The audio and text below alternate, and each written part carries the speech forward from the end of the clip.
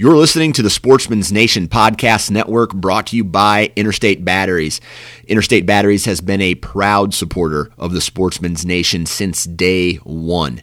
So, if you need batteries for your truck, batteries for your trail cameras, TV remote controls, flashlights, you name it, Interstate Batteries has what you need. They have thousands of retail locations all over the United States. So stop in, talk to a battery specialist, or for more information, visit interstatebatteries.com.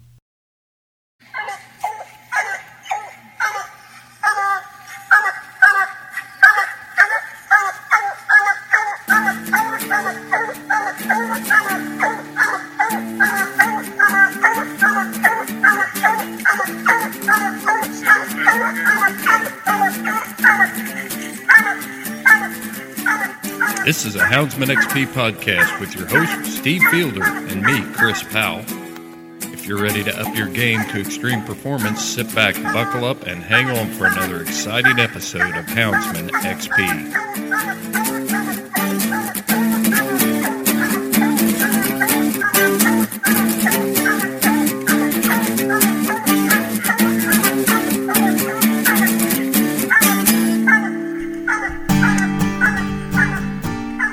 In this episode of the Houndsman XP podcast, we go to Las Cruces, New Mexico, and we're going to be talking with Seth Hall. Seth Hall keeps coursing dogs. Don't know what a coursing dog is? Well, stay tuned, because by the time this is over, you will know exactly what a coursing dog is, how those dogs are used. They're lightning fast, or using them to catch lightning fast hares out there on those wide open spaces. But Seth is a wildlife biologist. He's very well spoken and capturing the history of coursing dogs and other legendary houndsmen from the Southwest. So you want to stay tuned for that. Before we get to that, make sure you're checking out our friends over at W Hunting Supply. W Hunting Supply is top-notch in customer service. I'm going to be on the road starting here tomorrow. As I record this 2 weeks before you get it. But I know that if I have any kind of issue, I can get on their app, I can order what I need, and I can have it shipped virtually anywhere in the United States. All I need to get them is an address, and bang, it's on its way. So make sure you're checking out W Hunting Supply. We're going to be doing a lot of hunting the next few weeks. Podcasting is going to be a little bit slow, but hunting is in high gear. We're going to be chasing the big cats all over the West over the next 4 to 5 weeks, and we've got a couple major outdoor shows that we're going to be at. We'll be at the SHOT Show in Las Vegas, so be working the Freedom Hunters booth with Anthony Pace. So make sure that while the podcasting might be a little bit slow, our social media is going to be in high gear. We're going to be capturing a few interviews here and there along the way, but we're definitely going to capture our hunting adventures on our social media pages. So make sure you're tuning in to Facebook and Instagram and following us there. Hey, without any further delay, let's get into this interview and meet Seth Hall.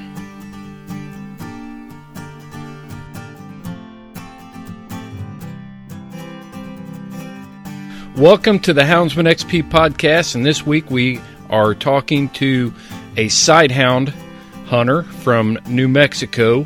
Before we get to that, though, Steve is on the road. He is pulled off on a truck stop and begrudgingly leaving his truck running while we record this podcast. And, Steve, when we get to Arizona here in a couple weeks, I'll give you $2.49 for that gallon of gas. Well, I'm driving a Ford here, so, I get a lot of mileage. Yeah. I have to, every once in a while, stop and siphon off a little bit so that I don't burst the tank. I hear you.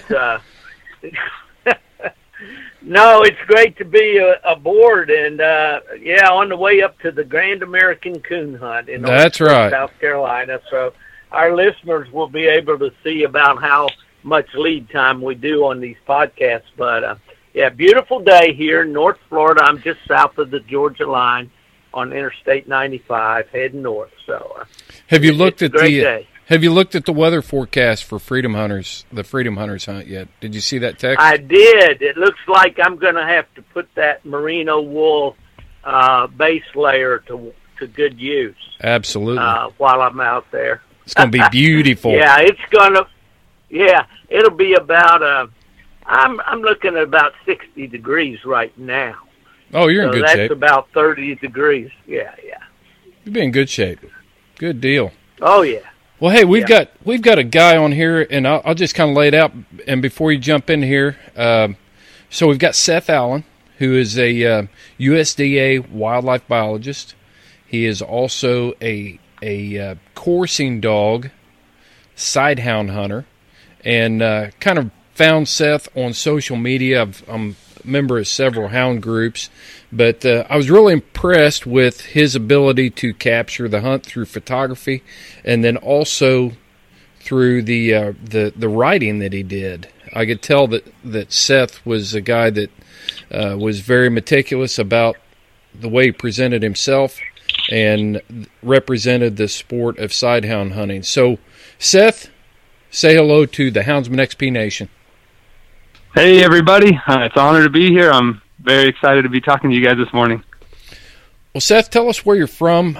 We always go through this, but we're going coast to coast and even international now, so we like for our listeners to know exactly where you're at, the kind of conditions you're hunting in, and then we will definitely get into the dogs and things like that. But for now, just tell us where you're at and where you're talking to us from. So I'm talking from Las Cruces, New Mexico. I was born here, and I was raised in Truth or Consequences, New Mexico. But then I moved back to Las Cruces to go to New Mexico State University, and that's where I got my wildlife degree in. And I was fortunate enough to get a job here with the USDA Jornada Experimental Range, and I've been here ever since. So I've been living in Las Cruces now for 10 years. And yeah, I mean, I've always wanted to get into hound hunting. I grew up in a very outdoorsy family, but I didn't do any hound hunting with them. And I've always been huge into dogs, and I wanted to be a canine handler for like a police force for a long time. But I decided when I went to school I'd rather be a wildlife biologist instead. So animals and the outdoors and hunting have always been my passion. Yeah, so we definitely want to talk to you about. We want to talk to you about your wildlife biologist career. Tell us kind of the conditions there where you're hunting right now. Oh, yeah. So if you guys remember talking to Brett Vaughn, we hunt in similar country, so it's very dry here. But coursing dogs and scent hounds hunt obviously different prey and different styles, and the southern area of New Mexico is really diverse in its terrain, and we have a lot of shrub-dominated dune land and a lot of like gravelly hills that are shrub-dominated by like creosote bushes. And we hunt, a sighthoundsman hunt on open prairie. So we're hunting on the residual desert grasslands left over from the Pleistocene. And so we hunt in a playa lake is an ephemeral lake, a lake that fills up after a heavy rainstorm. And in New Mexico, there's several areas here in southern New Mexico that are mega playas from the Pleistocene left over.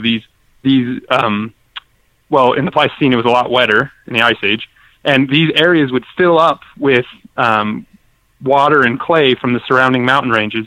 And the desert prairies we hunt on are massive. They have to be, obviously. Right. And they have like a clay base with a lot of grassland, which is dying as the world is becoming hotter and drier right now in our area. We're losing a lot of our grassland. So we hunt on big prairie, basically. And there are still some left in the southern section of the state. The eastern half of New Mexico has tons of prairie left. And a lot of the Permian Basin is excellent for running dogs. But here in New Mexico, we have these small, I guess, islands, if you will, of grassland left. And that's where we congregate. Yeah. So, yep. Well, you start using big words and being historical, and I start to get a little bit hysterical. It starts to, I sit here and I think about, things like Pleistocene, and I'm thinking, Steve, we might have wanted to do a little more research before we started talking to Seth here. What do you think? I'm a big nerd. I can't help myself. No. It's great. I enjoy listening to people who really have the vernacular. When I started fly fishing, everybody wanted to tell me the Latin names for the bugs that I was using to try to catch a trout. And I'll confess that I'm not very good at that sort of thing, but it is really interesting from the standpoint of when we have a guest on, it's good to know that they know their stuff. Yes, sir. They're not just, posing. And obviously, you know your stuff. I sure try. My experience with Las Cruces, New Mexico was an evening experience, not of that kind, folks. Just relax. It was a trip from L.A. back to Tampa, Florida, in a motorhome, pulling a dolly with a little Mini Cooper on the back as we moved Ella's daughter from L.A. back to Tampa, and we overnighted in a KOA in Las Cruces. So that's all I know about that particular area. Although I do know where Truth or Consequences is, and I hunted in the Lincoln National Forest, Capitan Peak area there in southern New Mexico, and have flown into Albuquerque, as we're going to be doing soon. But anyway, I've always been intrigued by New Mexico. A lot of experience in listening and reading about it, but I think you live in a beautiful part of the world, and it's just interesting to me. I'm really looking forward to hearing how you hunt these dogs and what kind of game that you pursue and all that. I'm sure we're going to get into today. Well, Seth, I want to go back something, and Steve kind of set this up. I've always been intrigued about New Mexico as well. And you are working as a USDA wildlife biologist, so you are in the game, so to speak. Tell us what the climate is as far as hound hunting goes. How is it socially accepted? What does the future look like as for that as well? What is it presently like, and what do you predict for the foreseeable future? Well, for starters, New Mexico, I think, has such a diverse culture. And I'll be honest, I love New Mexico a lot. So I'm always first one on the firing line to defend it if it ever came down to it. But, outdoor opportunities-wise, New Mexico is so diverse. I mean, we have so much public land. And, again, I fight tooth and nail to keep that because that's what we need. And as far as hound hunting goes, I think because New Mexico has such a storied past of dry ground mountain lion hunting, there's a kind of mythos around it that I think hound hunters in general really benefit from in New Mexico. And I have a really unique perspective because I work in academia, and so I see a lot of the other side, folks that have no hunting, fishing, outdoors background, and if they do, it's peripheral at best. And I always am striving to present hound hunting in the very positive light that it is. It's as every listener here knows, it's a lot more difficult than people think. And most people are very, very surprised to hear how time and money consuming, as well as dedication required to hound hunt. Most people just think that you just turn, tree dogs loose and then you just sit there on your butt until they have something treed and you go show up. But there's a lot in between. But in New Mexico, I think overall we have a very positive view. Well, neutral or slightly positive view of hound hunting overall with the mass population. But among hunters, there's so much public land. We don't encounter the problems that Eastern houndsmen do, where they're talking about, having to stay on the back 40, and if the hounds run into somebody else's deer lease and causing trouble, we don't really have that problem here because, just the Gila National Forest alone is 3 million acres. So, and there's guys running bears and lions in there year round for lions and bears, like crazy. So, and that's just one small area of the state. So overall, I think the prospects of hound hunting in New Mexico are good for the future. I think New Mexico, Idaho, Montana are big western states. If we ever see an unfortunate decline in hound hunting, and in some states we already have, I think we'll be one of the last ones to go. So I'm feeling pretty safe right here, sitting put in New Mexico. So, and this is where I plan on staying because it's awesome here. Steve, you got any follow-ups for that? Well, and I think that's great to hear, because that definitely is not the norm across the United States, as we all have this anxiety about our heritage here and what the future may hold for us, and all. But having been to New Mexico and seeing how big it is, and why is it called the Land of Enchantment? I don't know the specifics, but based on how I feel, I would say it's just because it's awesome and enchanting. But I don't know the exact story. Yeah. I wonder if that reference goes back maybe to the Native American culture or whatever. I've always wondered about that.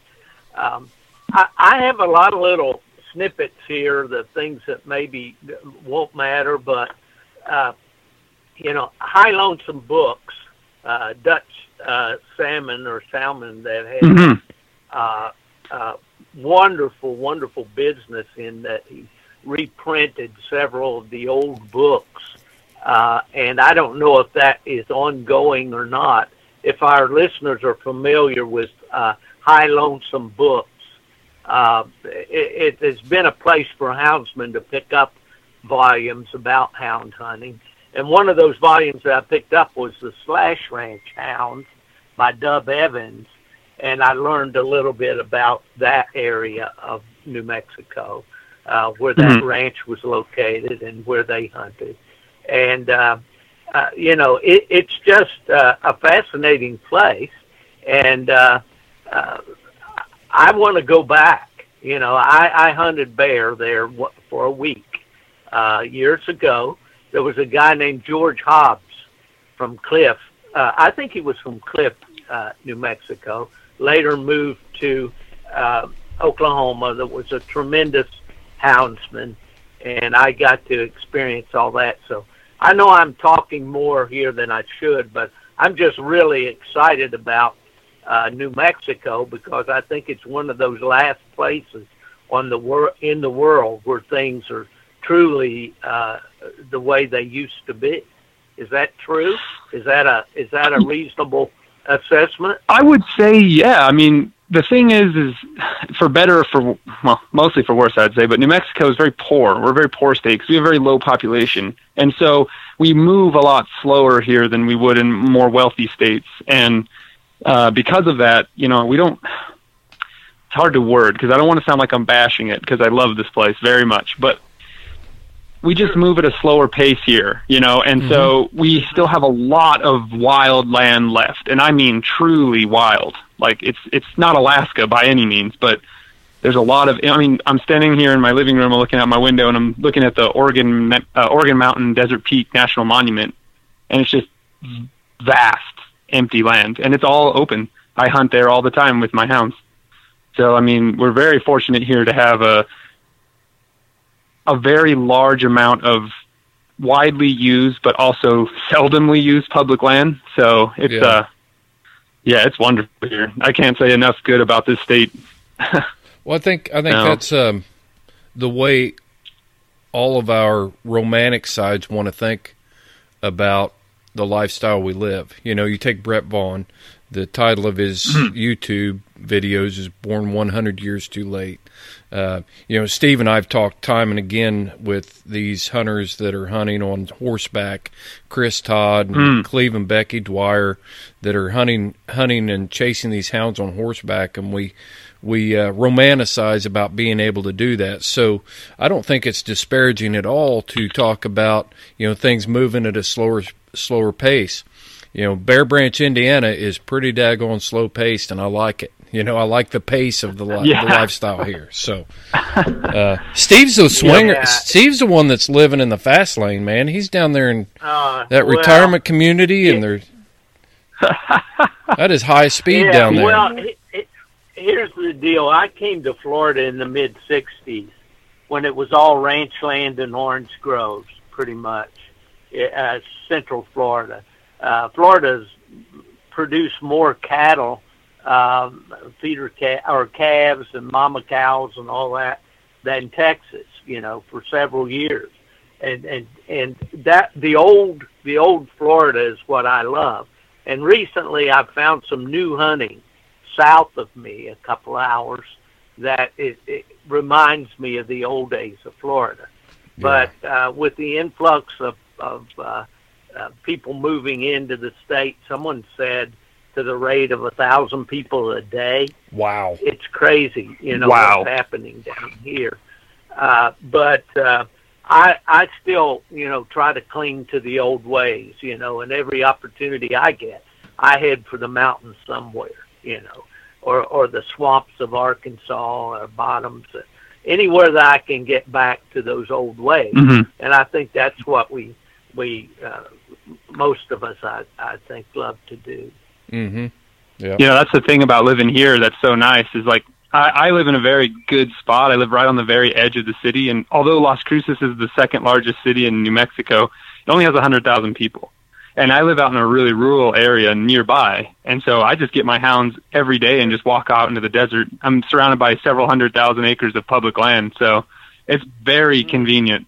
And I only live 10 minutes away from Brett Vaughn, so we chat, and he's got a really cool setup, and he is one of the last remaining, in my opinion, like, I mean, I don't know how to say it, but he's like a true badass. Like, that guy's running around on a horse, and he's awesome. That guy's a cool guy.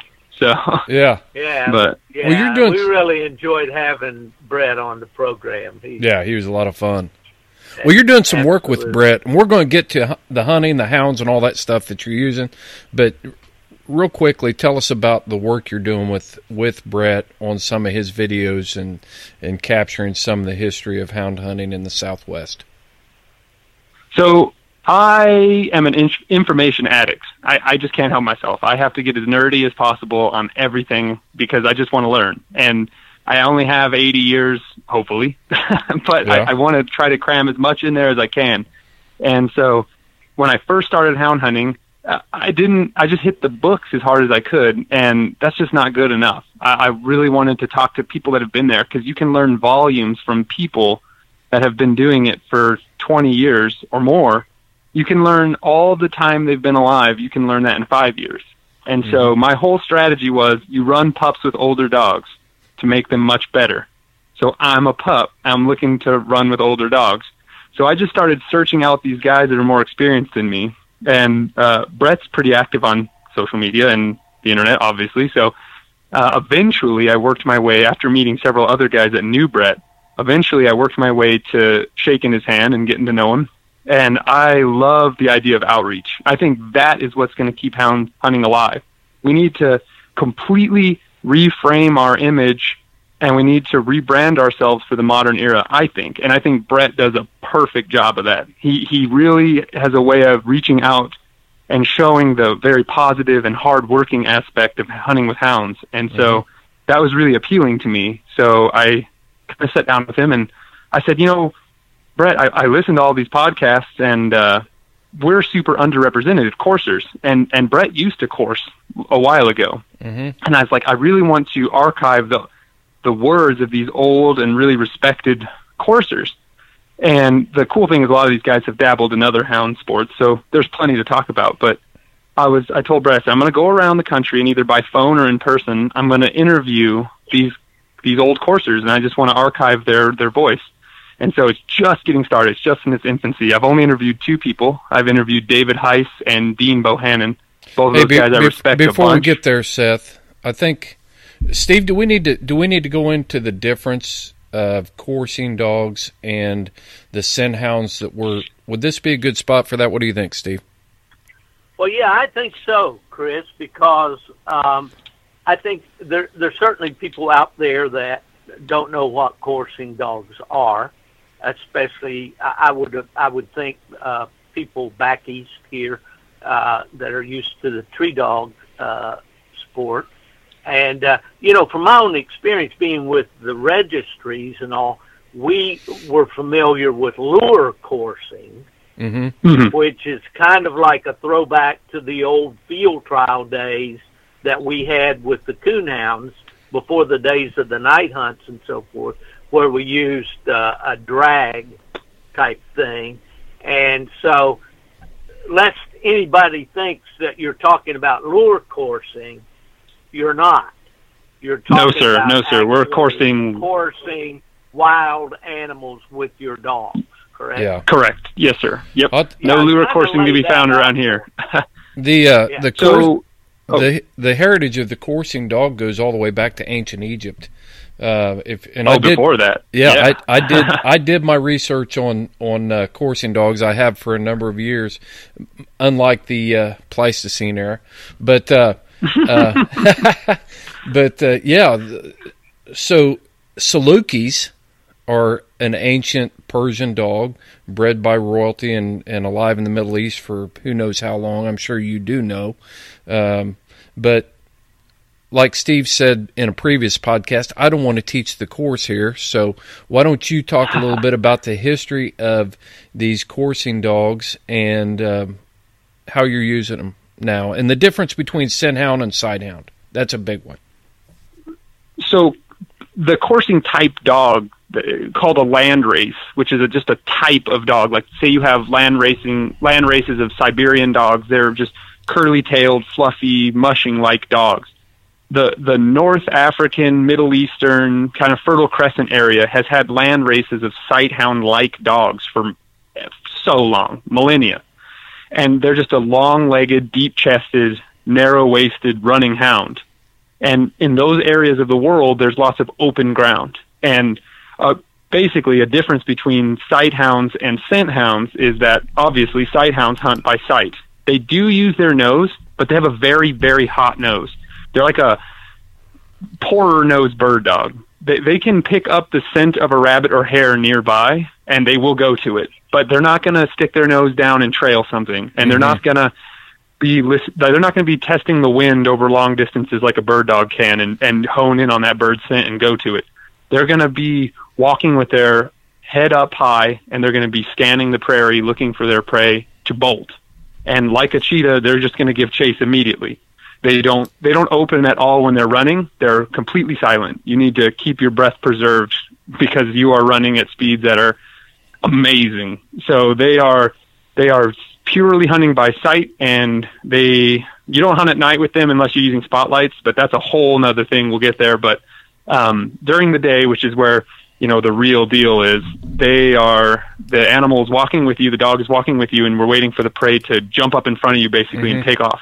And so scent hounds obviously are trailing. The things that scent hounds can do, a sight hound could never do, and vice versa. Right. So, okay, well, that's and as far as the breed, go ahead. I just wanted to kind of take a 30,000-foot view right there, Seth, just so we could, because I did interrupt you during the historical interview part, and you were talking about coursing dogs and these guys that were hunting coursing dogs. So I wanted to get that 30,000-foot view so we knew where we were headed. So let's kind of circle back around to, because I really think that the work you're doing there for these interviews is important to talk about.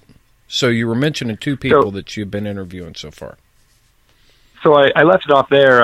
Those guys have been doing it for a long time. They're both older than 70. I believe Dean just turned 70. They give me a really unique perspective on coursing in America, which is what I'm most interested in, obviously. And especially David, they both did, but David grew up on a farm in New Mexico here, and how times have changed is remarkable. I mean, we can see that in just the last 20 years, but, back in America, coursing has a long storied past here as well. Custer had greyhounds, and he loved running them, especially for coyotes. And in the 20s and 30s, everyone had greyhounds on their farm for coyote control. Really? And that is just, and running coyotes with greyhounds is extremely popular. And it's a small community. hound hunting is already a small community in the overall big game hunting and just outdoor community. Coursing is even smaller. I mean, we're such a tiny, tiny remnant group left. And among coursers, coyote hunting is, an even smaller community of that. So they're very tight-knit and very close. Everybody knows everybody. I kind of already feel that way in the overall coursing community in general. And, so coursing used to be a very popular way as a recreational hobby as well as coyote control. And it's just kind of as we've lost large sections of prairie across the Midwest and the West, and as times have changed, especially from the wide-scale eradication efforts of coyotes with poison and aerial gunning and stuff in the past, those hobbies have kind of fallen away. So it's a shame, but I just kind of want to keep them. I want to keep those great stories and knowledge preserved as long as I can. So that's Steve, why I'm out there. Steve has conducted a lot of interviews over the years too, trying, I think, with some of the same goals in mind. He's currently writing those. Steve, you got any follow-up thoughts on that? Well, yeah, to preserve the history is so very important to me. I'm old school. History was that one subject in college and in high school that I really enjoyed. The rest of the time I was thinking about getting into the outdoors.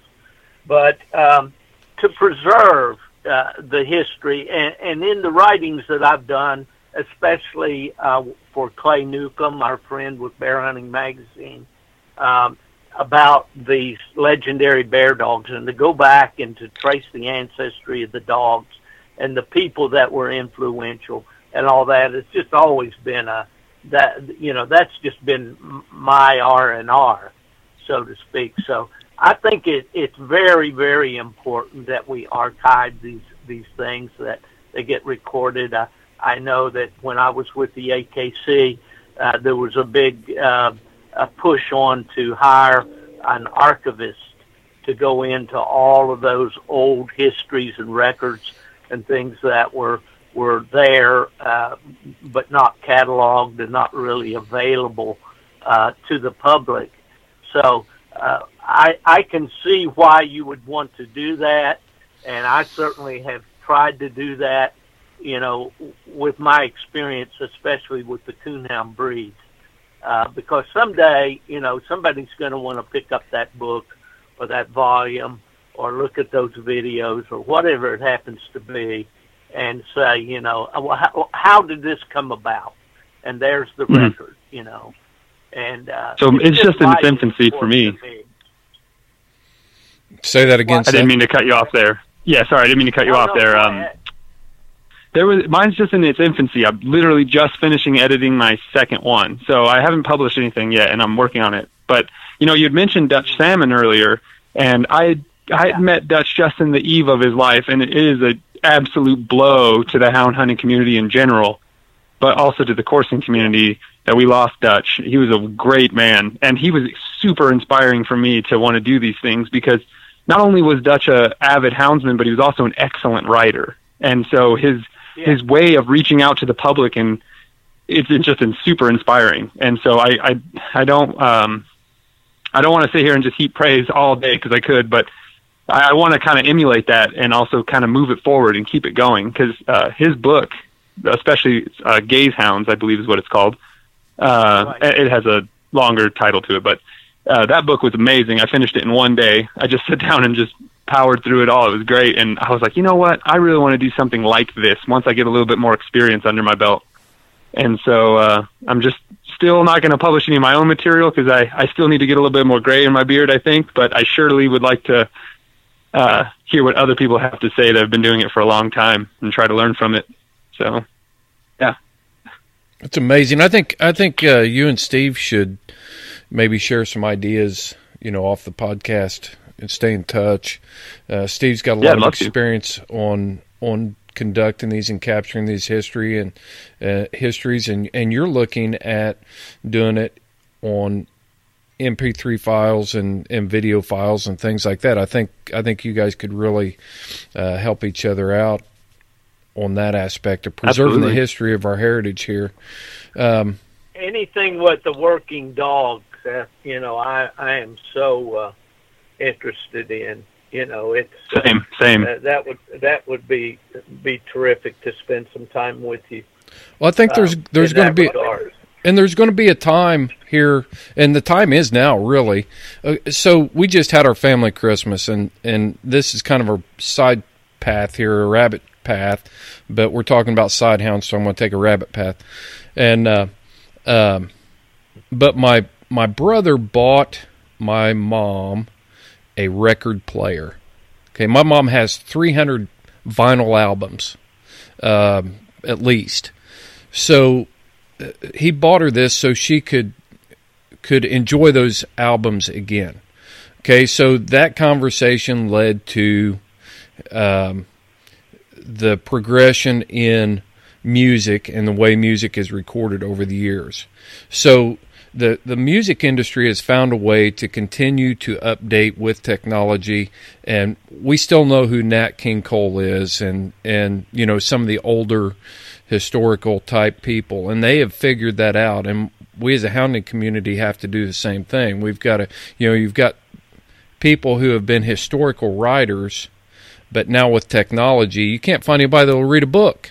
That's a rare thing. So we've got to find a way to put those things into MP3 files, or eventually I feel like we're going to lose them. Does that make sense? Yeah, I agree. Yeah, I totally agree. Yeah, absolutely. Mm-hmm. I do too. And that's the thing with a lot of these. It's so important to get these interviews, really, because what would it be like to have,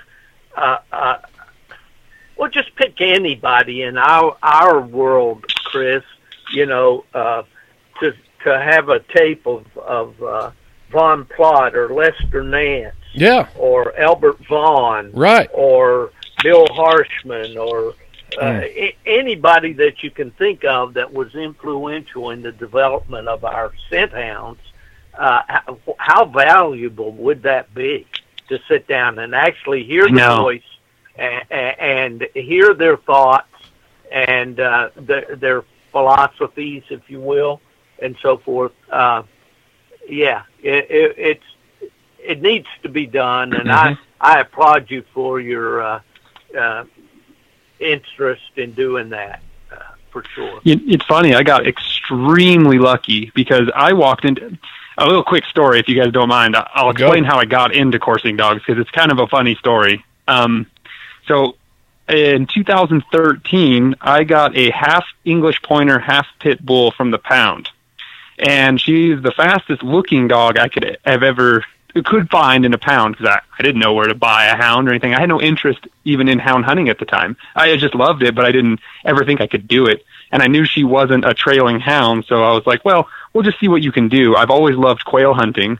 And for $25, that's the cheapest bird dog I could ever find. So I was like, I was in college, or I just left college. So I was like, all right, let's do this on a budget. And I got this little puppy from the pound, and I raised her up. And I was single at the time, so I had a lot more time to devote to training her than I do now. And so I trained her on quail, and I trained her to retrieve waterfowl, and she was pretty good on both. She was way better of a waterfowl retriever than she was. She wouldn't point very well. She was a little too game to point. But she was a fantastic finder. Did you have to have a Did you have to have a break stick to get the bird out of her mouth? So sometimes my birds, she had a weird habit of every bird, the first bird of the season, she'd just eat it. So okay. She'd just come back. Yeah, she would just come back with feathers in her mouth. And I was like, I know you ate it, but she'd only eat the first one. Yeah. Yeah, so she'd only eat the first one, so it wasn't a problem. But anyway, she's so I also would rent her out to waterfowl hunters. I would go with them. And the people, you'd be amazed how many people don't have duck dogs. They don't have anything to go out there and swim through that cold water and get that bird. And so I was like, there's a good way to make a little side money there. So I went out there and I'd sit in the blind with people, and when they'd shoot a duck or a goose, she'd run out there and grab it for them. And she was really good at that. Nice. And we had a lot of fun with her doing that. And anyway, I met my now wife, and so my quail training and quail hunting time kind of diminished, as your time kind of does when you first meet somebody. So I was real excited to hang out with her and kind of Penny's training got pretty rusty. Penny's my bird dog mix. And her training got a little rusty, and I just kind of lost interest in hunting quail, but I always lived out here, and so I always just kind of hunted rabbits and stuff for the pot. I like to eat them. And so she was always really good at finding cottontails, much to the detriment of a quail hunter, as any bird dog people know. Right. And so I was like, you know what? I'm just going to repurpose her for finding rabbits. And so she quickly switched into that role and started finding cottontails for the gun. She's already completely gun broken. She was a great fetcher. So I remember one day I was at work, and I was sitting out in the middle of the desert, and I kind of had a thought to myself. I thought, I wonder if she could catch a jackrabbit by a spotlight at night, because she's been outrun a bunch during the day. But at night, with the lights, it changes the dynamic of the chase a lot. And so I was like, I wonder if she could do it. So I called my buddy, and I was like, hey, tonight you guys want to go out in the desert, and let's see if Penny can jump out of the back of a truck and catch a jackrabbit with a spotlight.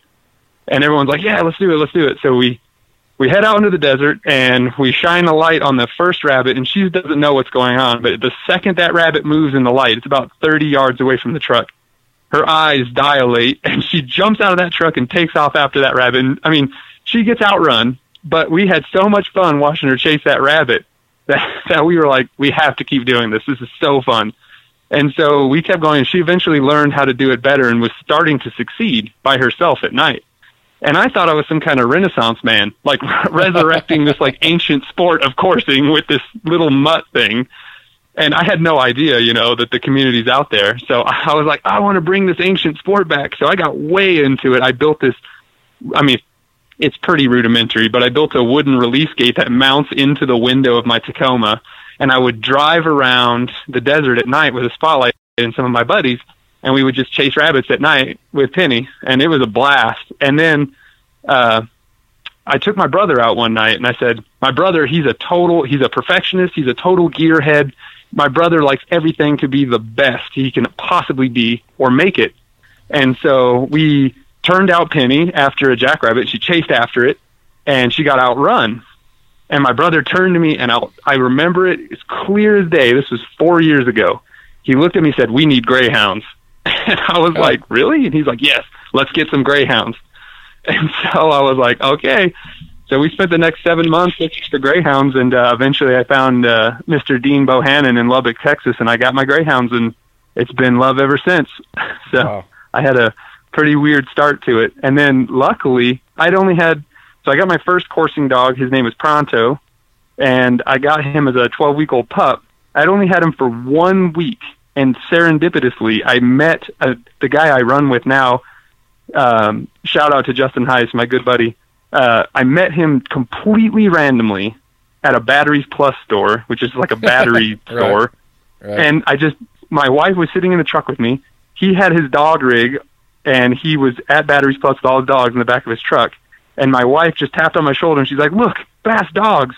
She's like, look, speed dogs. And I looked over, and I was like, I got to find this guy. So I ran inside Batteries Plus, and I found Justin, and that like catapulted me to this end point where I'm at now. So it was really awesome, and I got super lucky. So yeah, it's been pretty cool. It's a crazy story. Everyone has one, I'm sure, but I can relate to that story. When I started hound hunting, I would go look for guys that I saw with dog boxes in the back of their truck. That's how I met Bob Watts and some of my early mentors as well. So can't be shy about it, that's for sure. Definitely not. Yeah, and I'm a seeker, so I was out looking for these guys, but like I said, I just got completely lucky when I met my buddy Justin, and like I said, he's been an absolute mentor to me, and he lives very close to me too. We're one of the few sighthound runners here in southern New Mexico. It's a small community, and I was very fortunate. He only lives about 20 minutes away from me, so we run every weekend together, and it's been just phenomenal knowing him. So yeah. Well, Chris, can we get into a discussion a little bit about the dogs and the various kinds and sure. What breeds tend to do better, or what the differences are? The characteristics of the different breeds. I would be interested in that, and I think maybe our listeners would. Let's do that. What are you using right now?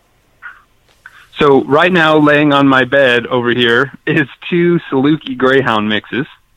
And what's important, as with any hound hunter knows, is to breed to your terrain. You need to breed a dog that fits what you're running, what kind of terrain you're working on. And there's 2 major kinds for serious hair coursers. There's Greyhounds and Salukis. There's also Borzois, and there's Whippets. There's there's Stag Hounds, which are a unique, like, American creation, and we can get to all that in a minute, and I can make it brief. But Greyhounds and Salukis for jackrabbits are king, and I am an avid jackrabbit hunter. I got nothing against running other things, but a jackrabbit tests a coursing dog like no other quarry. They're incredibly endurant. They're extremely agile. They can accelerate faster than any dog, and they are just stellar athletes. And so they truly are the tip of the spear for a coursing dog to catch. And so Salukis and Greyhounds are most popular because we're lucky that Greyhounds really haven't been completely ruined by the AKC. No offense to any of my AKC listeners, but in the coursing field, it's a lot different than the hound field. Yeah. So, like, in the coursing field, we still need these dogs that are really rugged, hard-working dogs that have been selected for their working traits only. And so the Greyhound, fortunately, has a storied past, obviously, as a racing animal, and we call those hot bloods in the, jargon. And there's also Greyhound lineages that are still alive today that are bred specifically for their hunting abilities. And those are commonly used throughout the Midwest and Great Plains today still, and we call those cold bloods. And so you have this excellent well of different kinds of Greyhounds with unique abilities and talents. And then also you have the Saluki, which still luckily has retained a lot of its working ability. And Salukis are a lot more rare, and so finding a good one is a lot of work. But when you find a good one, it's really a gold mine. They're bred more for endurance. So I got to preface this to all the listeners that when I say these dogs aren't as fast as a Greyhound, I don't want to make it sound like they're not fast. A Saluki is so much faster than any dog most people have ever seen. Their minimum speed is, when they're running after their prey, after miles of running, is about 30 miles an hour. And this is after chasing something for 3 miles. So, I mean, they can max out at around 42, 43, and a Greyhound can do 44, 45. So these are incredibly fast animals. And a Greyhound is bred to sprint, and they put everything forward with everything they've got. And so in the first 2.5 minutes, a Greyhound is just going to really put the hammer down on its prey. It's going to turn it a bunch. It's going to really force the animal into a hard sprint. And a Saluki is better at playing the long game. They will chase an animal with a little bit more control, obviously at high speeds, but they're going to not overshoot the animal as much as a Greyhound does, and they're going to stay. It always kind of looks like with a good Saluki that you've tied a rope from its nose to the base of the quarry it's chasing. And they look like a school of fish chasing after that jackrabbit. And this is all happening at 40-plus miles an hour, but they will chase their quarry for long distances. So Salukis are expert long-distance runners, and Greyhounds are incredible sprinters. And so the goal is to try to blend those two breeds together to make this perfect running machine. And so hybrids between Greyhounds and Salukis are very popular. And the degree of mixing of the two breeds is what most people strive to do to maximize their abilities for their terrain. And so I was taught by some people I really respect and who I run with very frequently is to maximize your group's talent, your pack's talent, by mixing 2 of one kind of talent and 1 of another. So we prefer to have 2 speed-bred dogs and 1 Saluki, 1 endurance-bred dog. And so those 2 speed dogs will really, really cook that hare in the first 2.5 minutes. They'll put the intense pressure on him, force him into an energy-sapping sprint. And as we all know, starting and stopping, accelerating, burns a lot of energy. And so when those Greyhounds force that jackrabbit to turn, he's got to not only stop, turn, but he's got to accelerate in another direction as rapidly as possible. And that's burning that rabbit's energy. All the while, that Saluki is hanging back. A good, smart Saluki is going to hang back from those speed dogs a little bit. And he's just going to watch that rabbit and keep the pressure on it, but not force himself to really, really exert himself really hard. And then when the time comes, it's like they found a second gear, and that Saluki will come up and just chase that rabbit down and ideally catch him. So it's an art.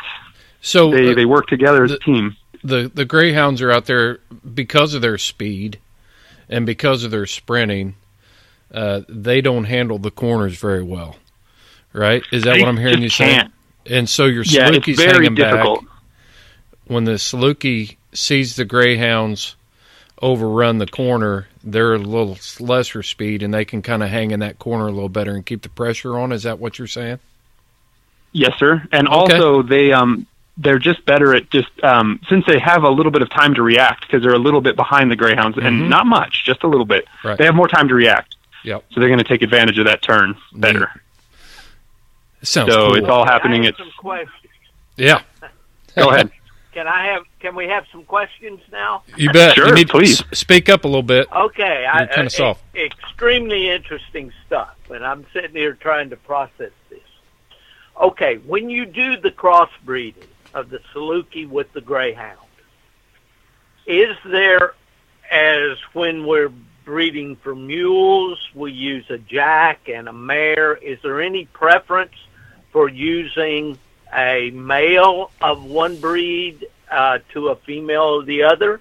Or what is the criteria for choosing a breeding pair when you want to create a crossbred greyhound Saluki?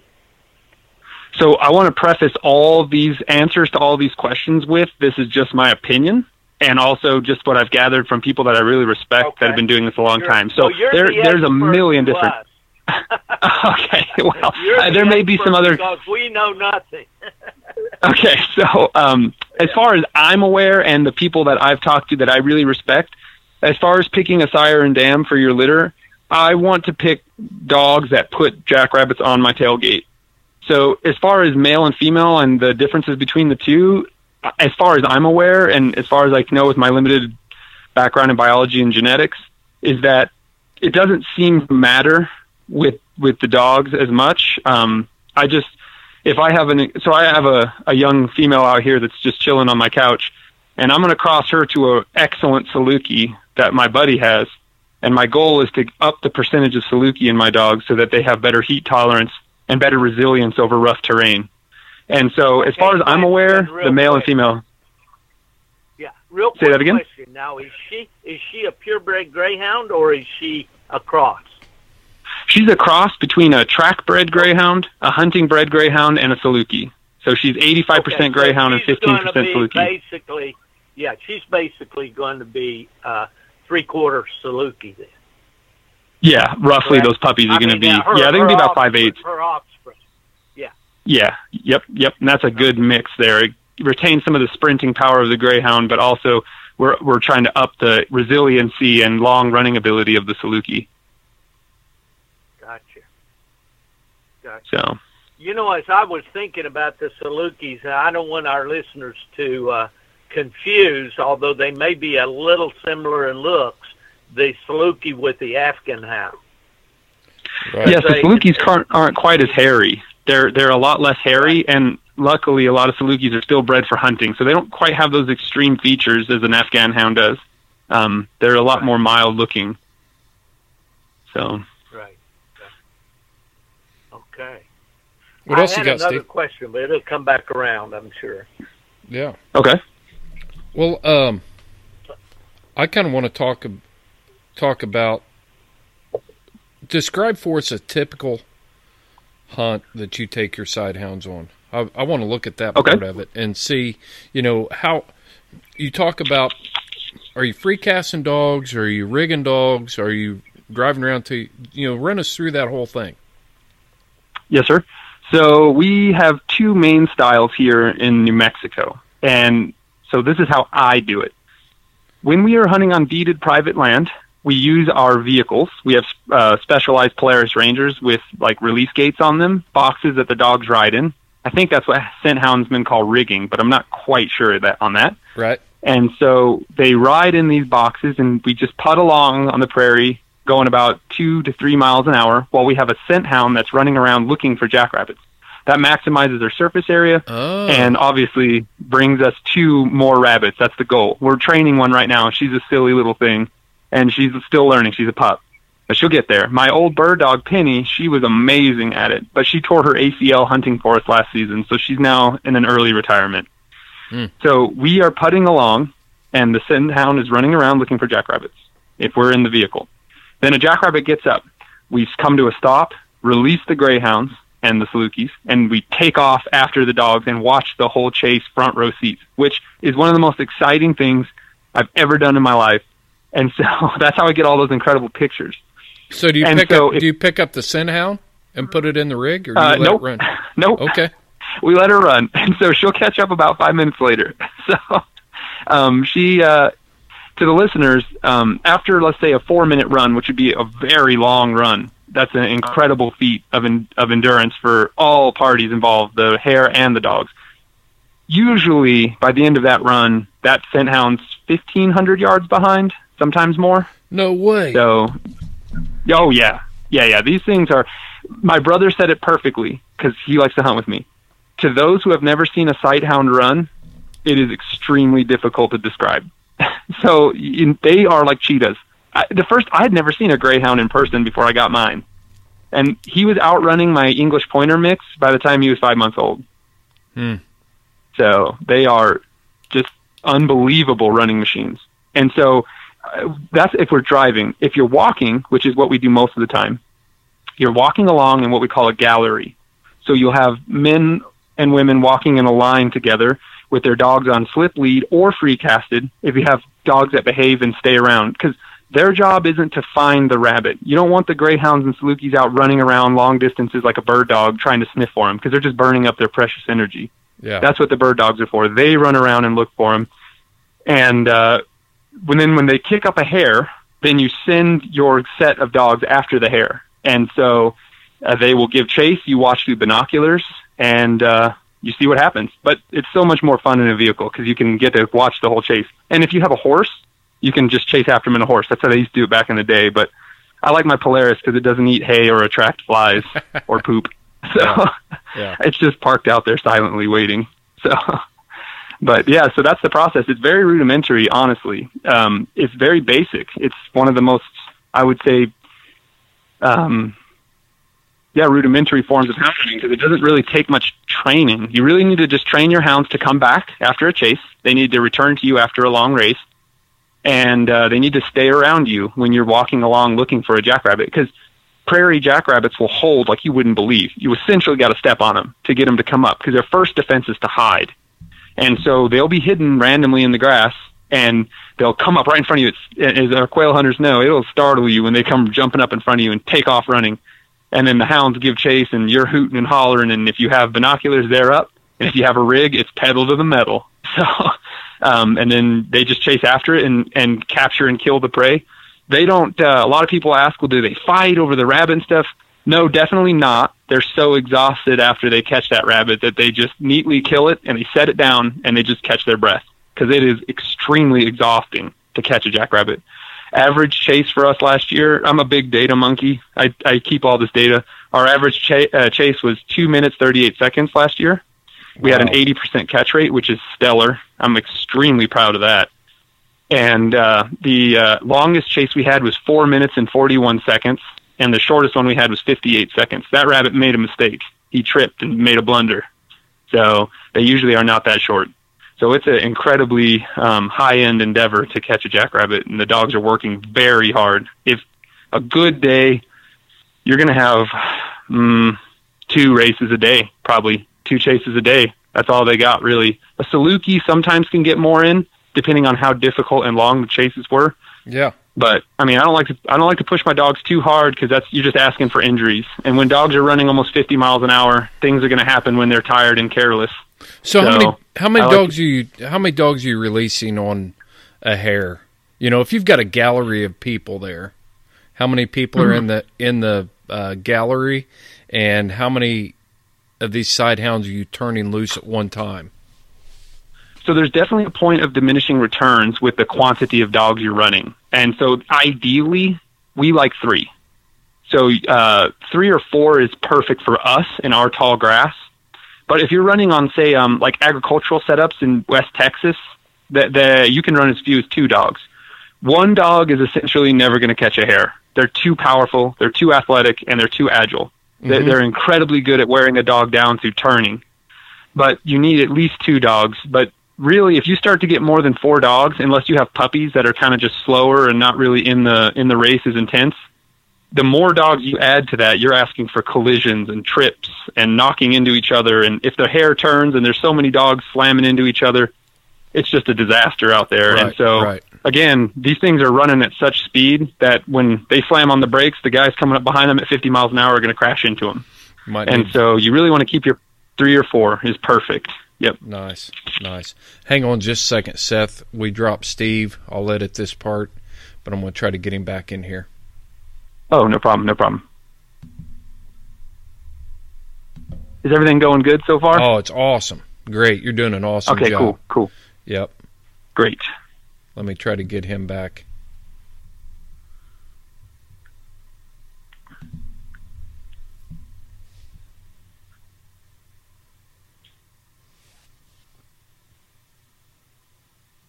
Steve.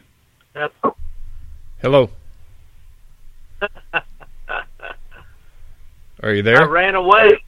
I am. Okay. All right. So. The miracle of the cell phone. It just, my world went blank. I hear you. I didn't even notice that you had dropped out. Yeah, I was just blabbering and didn't even know. This is exactly what we need our guests to do, Seth. You're doing an outstanding job. So we got to the... go right ahead. I'll listen to the tape. Okay. All right. Yeah. So we'll pick it back up with the interview right now. Okay, so we've talked about the gallery and how many hounds we're running. This Scent Hound, what type of Scent Hound are you running? So, honestly, you can use any dog that wants to hunt.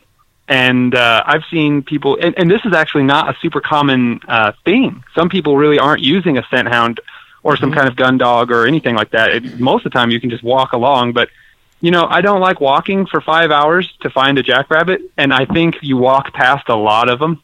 So I want to have something at least trying to find them. And so right now we're using a Walker July mix that my buddy got from a friend.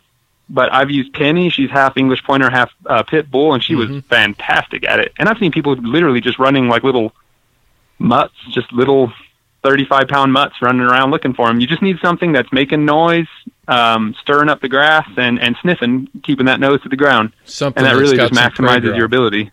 Yeah. You got it. Yep. It could be anything. It could be a Chihuahua. If it's hunting hard, it's okay. Just need some out there looking. Well, would a beagle be suitable for that kind of work? Sure. The thing is that our ground, as dry ground people know, it doesn't hold scent well. And also, hares don't really give off very much scent. And when I say hare, of course, I'm speaking of a jackrabbit. There is a difference between jackrabbits and cottontails. And so cottontails, they have a little musk gland on them, and they give off more scent than a hare does. And hares are very difficult to ground trail and also just to smell when they're even in their bed. And so a beagle would be okay, but for the same qualities that I was speaking about earlier. Just a dog running around looking, just trying. Mm-hmm. So, I would think that bird dog mix would be outstanding because they're more of like a quartering type dog that's working on air currents rather than trying to grab out a scent track on that ground. Totally agree, and that was my idea. Is that gun dogs and gun dog mixes seem to be the best because they got a high drive, they air scent well, and they got a lot of energy. So they're ready to run all day looking for you because we may walk, 8 miles, but that bird dog, Penny, would run 15 or more, in a big pattern out in front of us looking for them. And what's nice is that sometimes you'll kick a rabbit up in front of you 50 yards or more, and it'll take off into the knee-high grass, and it'll get lost. Your sight hounds will run out there to give chase, and they'll lose it in the grass. And if you have that bird dog out there running around, she marks the rabbit for them and takes off after it, and she'll lead the sighthounds to the rabbit. So I would have lost several chases without Penny, but she was able to be like, he's over here, and the sighthounds will run up there, And they got so good at telling her body language, because to all our bird hunters that know, when that bird dog's about to find something it's looking for, that tail starts going a million miles an hour. And my sight hounds would already start squalling and howling when they would see her tail going crazy, and they would be bolting up there to run up to her when her tail started going crazy, and boom, there'd that jackrabbit jump up right in front of her, and off they go. Yeah. So it's awesome. I'm getting excited just talking about it, guys. I'm getting excited talking about it too. So, a couple of weeks ago we had Jared Moss on, and we talked about the importance of nonverbal communication. That's how dogs communicate 90% of the time. So it's no surprise that obviously you've had to put those dogs out there, give them plenty of repetitions, let everybody know what their job is, but it's no surprise that those sight hounds pick up on the body language of that scent hound. That's amazing. Mm-hmm. Yeah, they're very intuitive animals, and the thing I like about the sight hounds is they couldn't be more opposite from that bird dog. I mean, they're very reserved, they're very laid back, they're very focused on their job, but they're not going insane. They're mild, and they're just watching like a bunch of hawks. When they're walking across the prairie, those heads are up, and they're just scanning like a radar dish, and they're just waiting. And I mean the slightest movement, and their heads just, boom, shoot to it immediately. It's incredible. And we've been standing around the truck, and we let my dogs out to go to the bathroom before we start hunting, and they'll just be standing there with their ears up listening, and even the slightest rustle in the grass, and they'll go over there and check it out. And they've jumped jackrabbits right by our trucks before. So, I mean, it's pretty incredible how in tune they are. They don't look like they're hunting hard, but they are. They're really paying attention hard. So, and like I said, they have a unbelievable acceleration. My female, she can accelerate faster than my male because she's lighter. She can go 0 to 40 in 1.4 seconds. So she is gone like the second she sees something moving. Yeah. Okay, so, I have a my question. Male. Yeah, go ahead. Oh, go ahead. Go ahead, please. My male has a 1 minute 38 second mile. So that's what I was going to say. They can just fly like you wouldn't believe. So anyway, continue. No, the question I would have it would be about introducing puppies. At what age do you start them? We have a situation with trail hounds that we don't like to start a puppy too early, especially if he has a lot of hunt and desire, because he will basically run dog tracks. Well, that's not a problem with you. I would imagine you'd want that puppy to run up with the adults. But at what point, I would think that your concern would be that the pup maybe couldn't keep up and would be discouraged by not being able to keep up with the older dog. Can you explain a little bit about how you introduce the puppies into the game? Sure. So there's a bunch of different wisdoms on this, but me personally, because coursing is such an extreme athletic endeavor, I don't like to start puppies out hunting for real until they're about 9 months old out on the prairie, because you can really hammer their young joints until those growth plates have closed. You really don't want to be just smashing those dogs' joints up to bits when they're chasing those older dogs, because they're not. They can definitely keep up at that age, but they're not going to be contributing. They're going to be learning a lot, but they're. I think it's unwise to really beat up their young bodies. If you really want a dog to run a long time, which I'm all about quality over quantity. I only have 2 right now, and I really put a lot of time and effort and resources to keeping them healthy, because if I lose one, I'm out. And so I'm really careful about where I'll run them. And as far as puppies go, I start them very young, just following me, and they follow my pack. And as you guys know, good dogs learn good habits from better dogs. And so my pack just follows me along. I'm an exercise addict, so I'm out every day walking. I do about a 3K every day, and they follow me. And the puppies just follow me along, and then they will make these tiny chases after cottontails and stuff. They see kangaroo rats and stuff. And as they age, I'll start taking them out to the prairie more and more, getting them used to the big prairie. And by 8 to 9 months is when I'm going to start introducing them to open field coursing with the adults.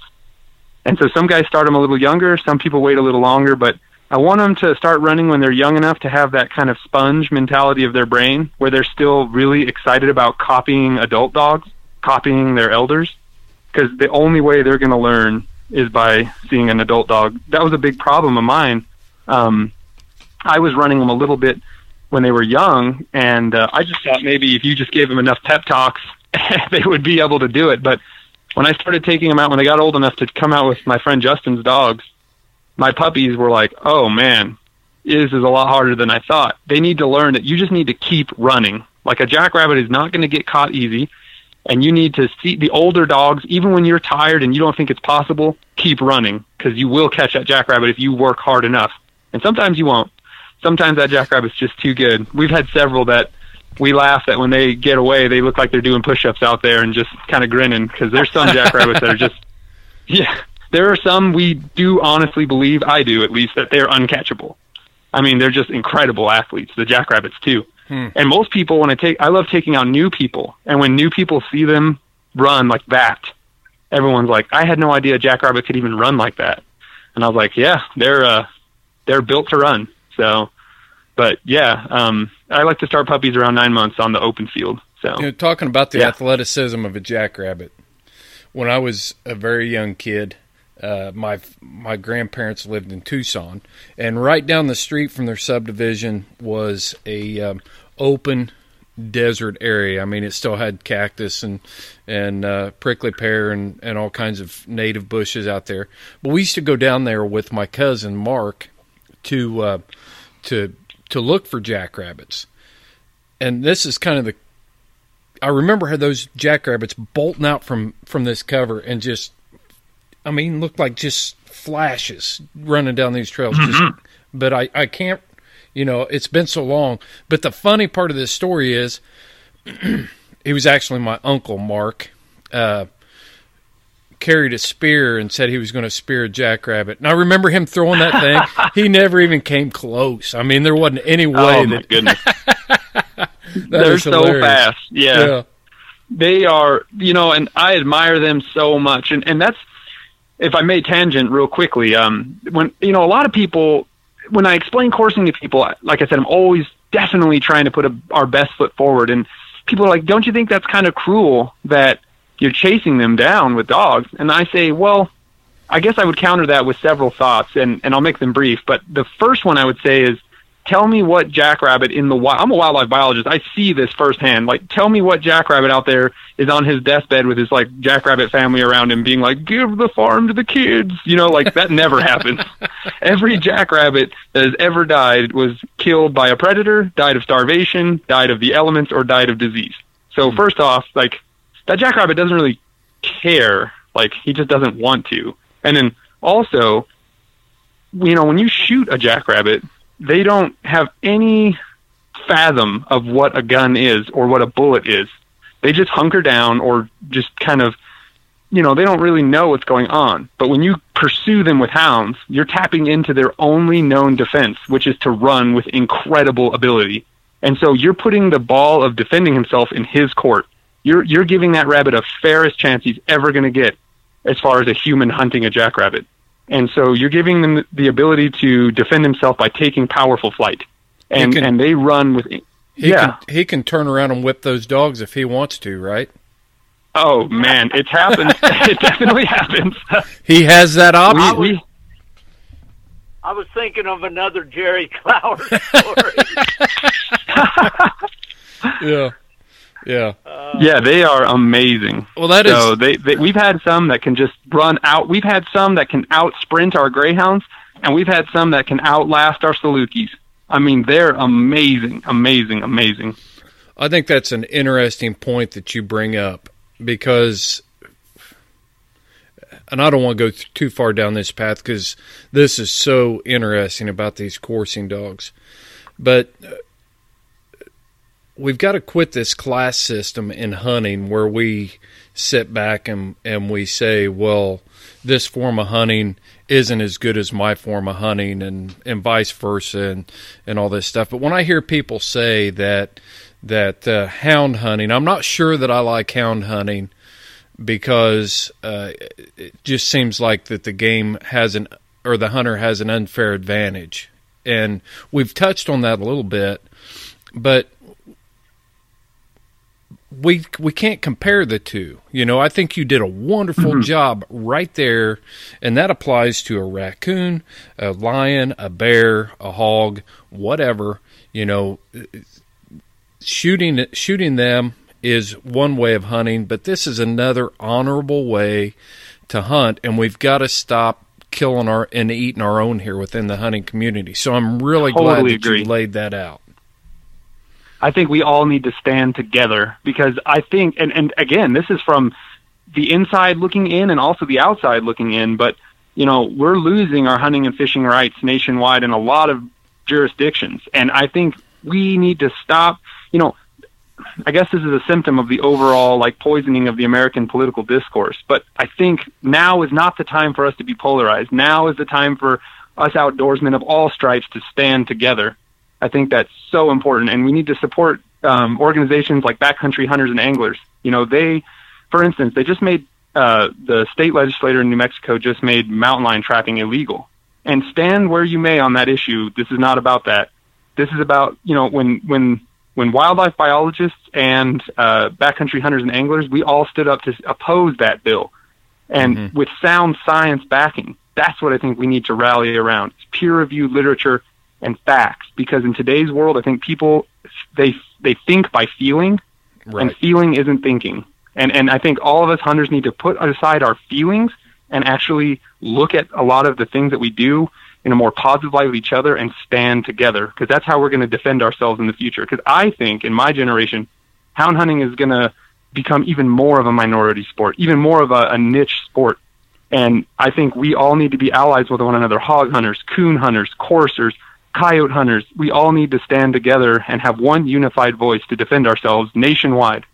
And I can't one thing stress that I would enough. say, kind of more one thing I would say to people who say that hunting with hounds is an unfair advantage, I want everybody to put this timeline into perspective. Okay, there are drawings on cave walls of people pursuing games with dogs and a spear. Okay? So you've got them chasing game, catching game with dogs and a spear. If that is such an efficient way to hunt, then why did people start hunting with archery equipment and firearms? You see what I'm saying? Absolutely. Obviously, it was the caveman. You go back and you tell the caveman that him turning dogs loose gave him an unfair advantage. I don't think that story is going to wash. So that's the third point I always bring up in the defense of coursing is that, look, I go out there, I drive an hour one way, sometimes 2 hours one way, to drive around or walk around the desert for hours to kick up one jackrabbit so that I can hoot and holler and have almost a heart attack from excitement for 2.5 minutes, possibly get outrun, gather up my dogs, do that all over again, and then go home. I run 2 rabbits a day. You tell me any gun hunter that would be happy with an 80% success rate shooting at 2 rabbits a day and then going home. That's never going to happen. And at night, we could all go out and get 22s and go out at night and shoot 50 rabbits in one night. I ran in one season, 27 rabbits. That's it. In 5 months of hunting, I ran 27 rabbits. And that's it. I'm going to tell any gun hunter that would be happy with shooting at 27 rabbits in 5 months, if they're dedicated rabbit hunters, they would throw that gun in the trash and pick up accounting. You know what I mean? And the thing is, we don't care. We don't care if you want to archery hunt deer or you want to gun hunt or what you want to do. Just don't throw us under the bus, because what we're doing is no less advantageous or no more advantageous, or we are not any less invested than what you do, and we're not less passionate about it. So this is not the time to be, holding people out as bait and saying, well, you can have the hound hunting, just don't come after my archery hunting, or you can have the trapping, but don't come after my hound hunting. Wow, we got sidetracked, but I think that needed to be said. Yeah, I totally agree. It's very important stuff. On the other side of that coin, and this is something that I struggle with. I've always had the problem with people say, well, you're hunting bear, with dogs, or you're hunting deer with dogs. That's not something that I do, but it's very popular down here in Florida and all, and they say that's not fair chase. And I've always struggled with the idea of completely ambushing that animal where he has no defenses, no way of knowing in this world that you're there, and shooting the animal. And I have no problem with them doing that. okay? The problem comes is when you tell me that what I'm doing, when I'm giving that animal, as you said, every chance to employ everything in his repertoire of tools for survival to get away from the dogs. Just went on a bear hunt in Virginia, and Chris in West Virginia, and see, those black bear have all the advantages, over the hounds. I mean, and so I guess what I'm trying to say is, it's just as big a stretch for a hounds person to understand the still hunter or the spot and stalk hunter in the methods they use, but we all have to make that, we have to bridge that gap and say, okay, that's your heritage, that's your sport, it's good, that's what you enjoy doing, humanely kill the animal. Maybe you don't give it a fighting chance, as Jerry Clower would have said, but that's okay. But you need to understand that what I'm doing is just as reasonable. And honorable. And honorable, yes. And if you break it down, I'm probably giving that animal a lot more chance than you are. But I'm not going to criticize you for that. I'm going to support you in that, but I need you to support me in what I'm doing too. Yeah, that's right. Yep. Yeah, this is an important discussion to have for sure. Hey, Seth, it's funny. Go ahead. You finish your thought, and then I want to move. There's on. so much content to cover. Yeah, I mean, Go ahead. I was just going to keep going on that vein, but let's change subject. Let's go for it. Well, we're running on about an hour and 20 minutes of this show, and it's a great, and we could go on and on and on. But Steve's hauling some material up there for the Grand American, and then want to be respectful of everybody's time here. But real quick, give us a good story that you've had, a hunting adventure that you've taken. Give us a good story. Okay. So, last year, I document all of our races with photos when I can and take some data on it. Last year, I had a race that was 4 minutes, 41 seconds long. The rabbit comes up. The dogs give chase. This race is so amazing. I bring it up to all my hound hunting friends. So the rabbit comes up and the dogs give chase. And during the first 2.5 minutes, this rabbit is just working the dogs, and it looks like he is never going to go down. I mean, he would turn on a dime. The greyhounds overshoot him. The Salukis stay on him. They get back in the chase. They're passing the ball back and forth to each other. It's been excellent. The rabbit circles all the way back around and runs within yards of our parked vehicle and trailer. And we were like, oh, you're clenching up because you're like, please, dogs, do not hit that vehicle.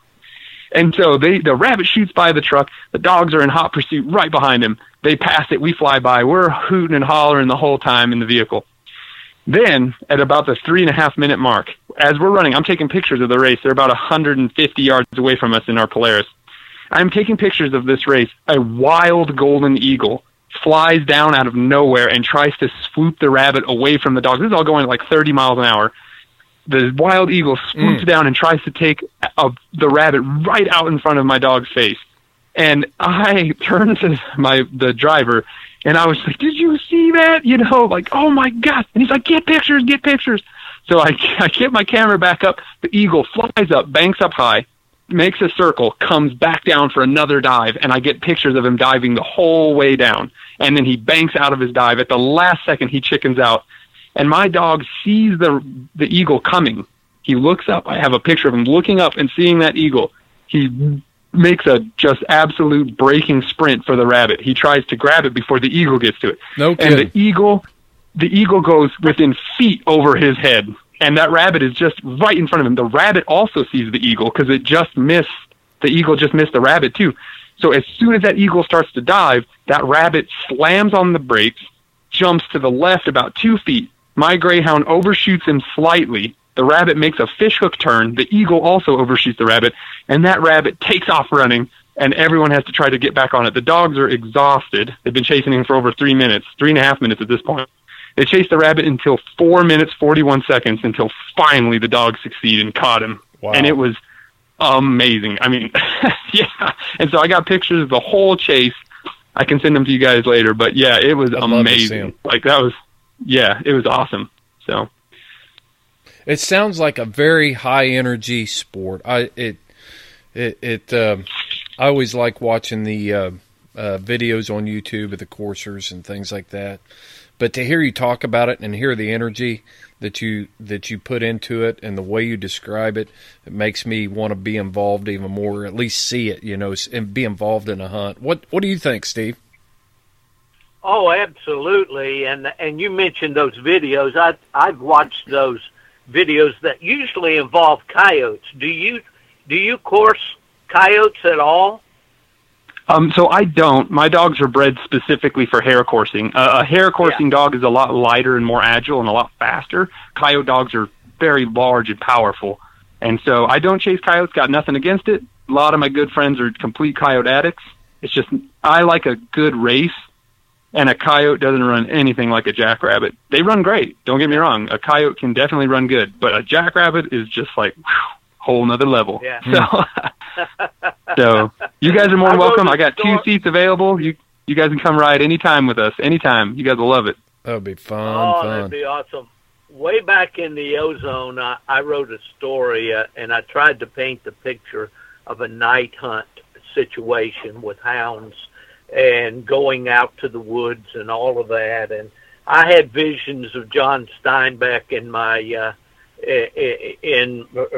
floating around in my mind. I was going to paint this scene, and as the trucks turned off the highway and the dust was boiling under the tires, and this rabbit jumped out and ran down the 2-track in front of the truck, and the only thing I could think of is that he ran Tony Dorsett style, which is what you're reminding me of. If you remember who Tony Dorsett was, he was a running back for the Dallas Cowboys. But at any rate, that was probably a pretty weak attempt at descriptive writing. But seeing all those twists and turns, and I spent a year in Texas, in San Angelo, which is out kind of semi-desert country, and lots of jackrabbits out there. So I've seen them. We used to have a big jackrabbit roundup on the flight line because those things were foreign object debris, for the airplane. Mm-hmm. And they'd pile them up. There'd be 100, 200 jackrabbits that they'd kill off they'd let the GIs go out there, and it was just kind of a drive for them, and shoot them as they came up with shotguns. But really interesting interview today. I've enjoyed this. I've learned a lot, and I would absolutely love to get out there and see those dogs run. Yeah, you guys are welcome anytime. Go ahead, Seth. Go ahead. Oh, I was just saying, you guys are welcome anytime. Your jaws will be on the floor. It's very exciting. Yeah. Seth, we really appreciate you coming on the podcast today, sharing your story. We definitely, I'm intrigued. I mean, I'm more than intrigued, probably. It's probably going to be something I'm going to have to get out there and see for myself. That just, and I want to hunt with somebody like you that's put a lot of research into it. So I really appreciate you agreeing to come on the podcast today and share your history and your story and your background and your love and enthusiasm for the coursing dog. I think our listeners are really going to enjoy this talk and maybe open up our eyes to a whole other part of our heritage that, like you said, it's a small community and probably gets overlooked.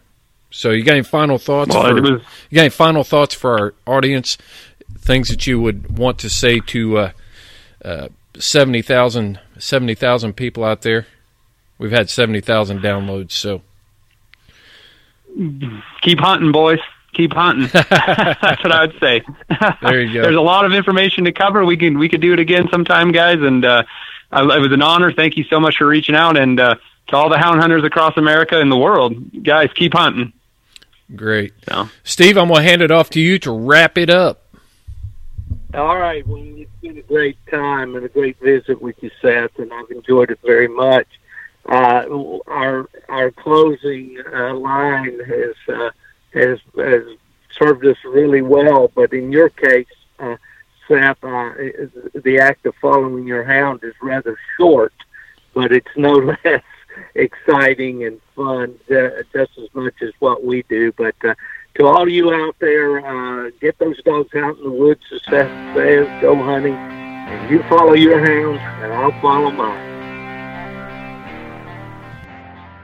As houndsmen, we share very unique needs when we make a decision to relocate, especially when it comes to finding a hound-friendly environment in which to live. RE/MAX Hall of Fame realtor Evan Harrell is a houndsman himself, and he and his team understand your relocation needs as no one else can. With so many things to consider before you move, Evan can help you find just the right location anywhere in the country whenever you decide to go, and will even help with the process of selling your present home. And Steve, RE/MAX Elite Realty is based in Franklin, North Carolina. Evan Harrell specializes in residential sales and especially in helping people like us to relocate to the locations we choose anywhere in the United States. RE/MAX has been the leader in residential transactions since 1999 and rated the #1 brand in real estate. Evan has been named top producer 4 years in a row and Chairman's Club recipient in 2018. Contact Evan online at evanharrell.com or give him a call at 828-371-5103. You and your hounds will be glad you did.